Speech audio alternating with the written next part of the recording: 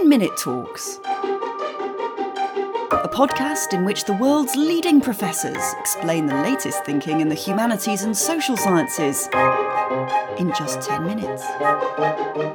My name's Susan James and I'm a Professor of Philosophy at Birkbeck College in London and a Fellow of the British Academy. To begin with time and place, Spinoza was born in 1632 in Amsterdam. He spent his whole life in the Dutch Republic and he only published 2 works while he was alive. But that didn't prevent him from becoming celebrated across Europe as a radical and, according to some people, dangerous thinker whose ideas challenged philosophical, religious, and political orthodoxy. Spinoza's most systematic statement of his philosophy is laid out in a work called The Ethics. And in the first part of this book, he offers an account of the metaphysical structure of nature, which has captivated generations of readers. This vision is, of course, one of Spinoza's greatest philosophical achievements. But the overall aim of the Ethics is not to anatomize nature. It's to tell us, to show us how to live. Philosophy, as Spinoza sees it, is an art of living. It teaches us to live as joyfully and powerfully as human beings can. As we study it, we do, of course, need to learn about nature, about the sort of world we live in. But it's, if anything, more important to learn about ourselves, to find out what we're like, and to find out how to use our powers to live as satisfyingly and securely as possible. Acquiring this understanding isn't easy, and in the Ethics, as well as in his other works, Spinoza explains why. We tend to misunderstand our nature and our relationship to the world. For example, we tend to assume that we are more capable than we are, as when we wrongly convince ourselves, Spinoza thinks, that we have free will. Equally, we tend to imagine that the world is a friendlier place than it is by shying away from the recognition that the laws of nature take no account of our interests or desires. Rather than embracing this truth, we tend to resist the knowledge that we are just finite, intensely vulnerable things surrounded by beings who are much more powerful than we are. Philosophy, Spinoza thinks, can help us to correct our misunderstandings, such as these, and the destructive dispositions that go with them. It can show us, for example, that we, like everything else in nature, are beings who essentially strive to empower ourselves with all the resources at our disposal. Above all, it can show us that if we're going to manage this, if we're going to learn to live as powerfully as we can and strive most effectively, we're going to have to learn to cooperate with one another. The only way to produce securely joyful ways of life is to form communities and use our collective resources to protect and support one another. So philosophizing is an art of living, but more specifically, it's an art of living together. It's a practical and social project, and the mark of our success is our ability to live in a way that does justice to our philosophical understanding, at the same time as enabling us to go on philosophizing, to go on learning more. In Spinoza's day, the ancient idea that philosophy is an art of living was still pretty widely shared. But since then, I think it's largely been lost. Most contemporary philosophers don't recognize it as an account of the kind of things they do. But recently, there has been a renewal of interest in this view, and here I think Spinoza may be able to help us. He provides us with one picture of what such a philosophy might be like. And he provokes us in doing so to ask how we might make it our own. At the same time, Spinoza defends some quite startling critical claims about the basis on which it's possible to secure a joyful way of life.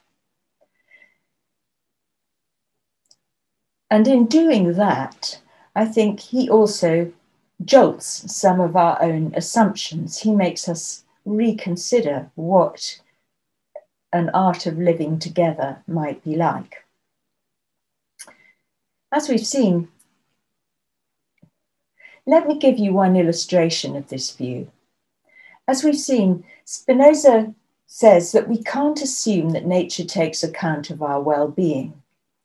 More specifically, we can't assume, as many of Spinoza's contemporaries did, that the law of nature endows us with natural rights, for example, with rights to life or liberty or property.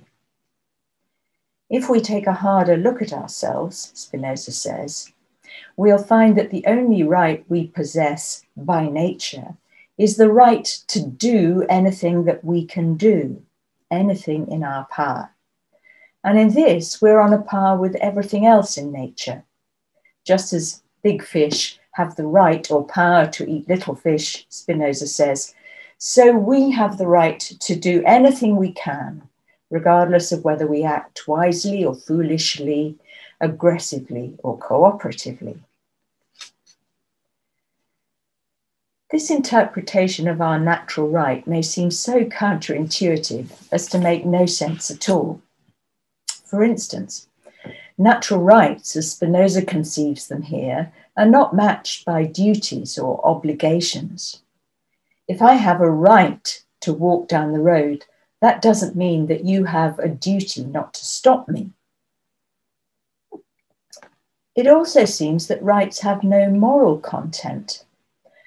I seem to have a right to act wickedly or indifferently as much as I have a right to act well, to respect a right to exercise my liberty, for example, on an equal basis with yours.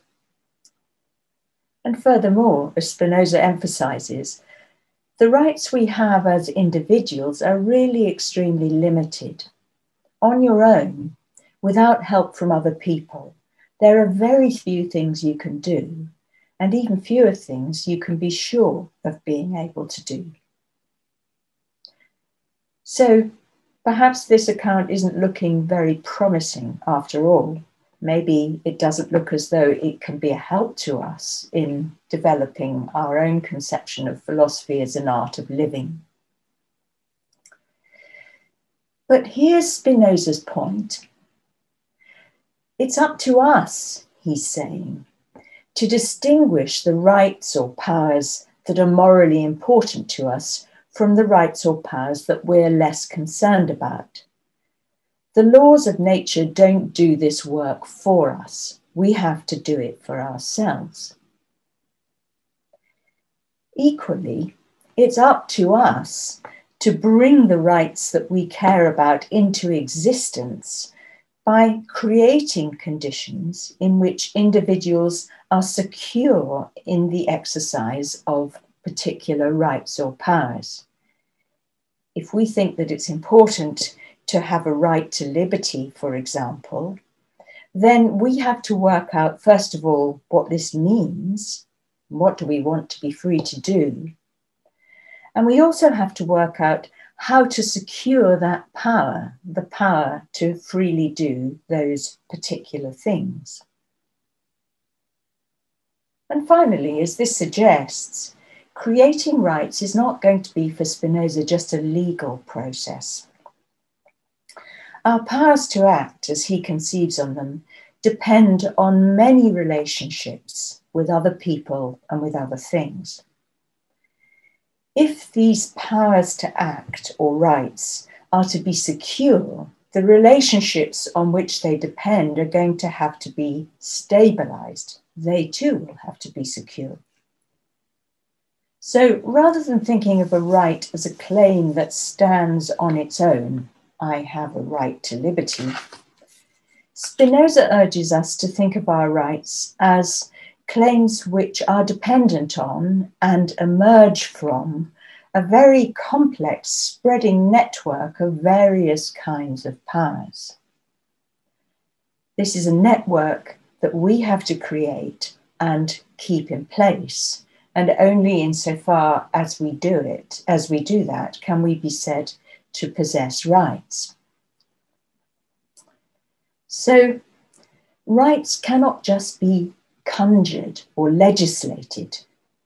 Creating rights that contribute to our power to live joyfully and harmoniously is itself a continuing exercise, Spinoza is saying, in philosophical understanding.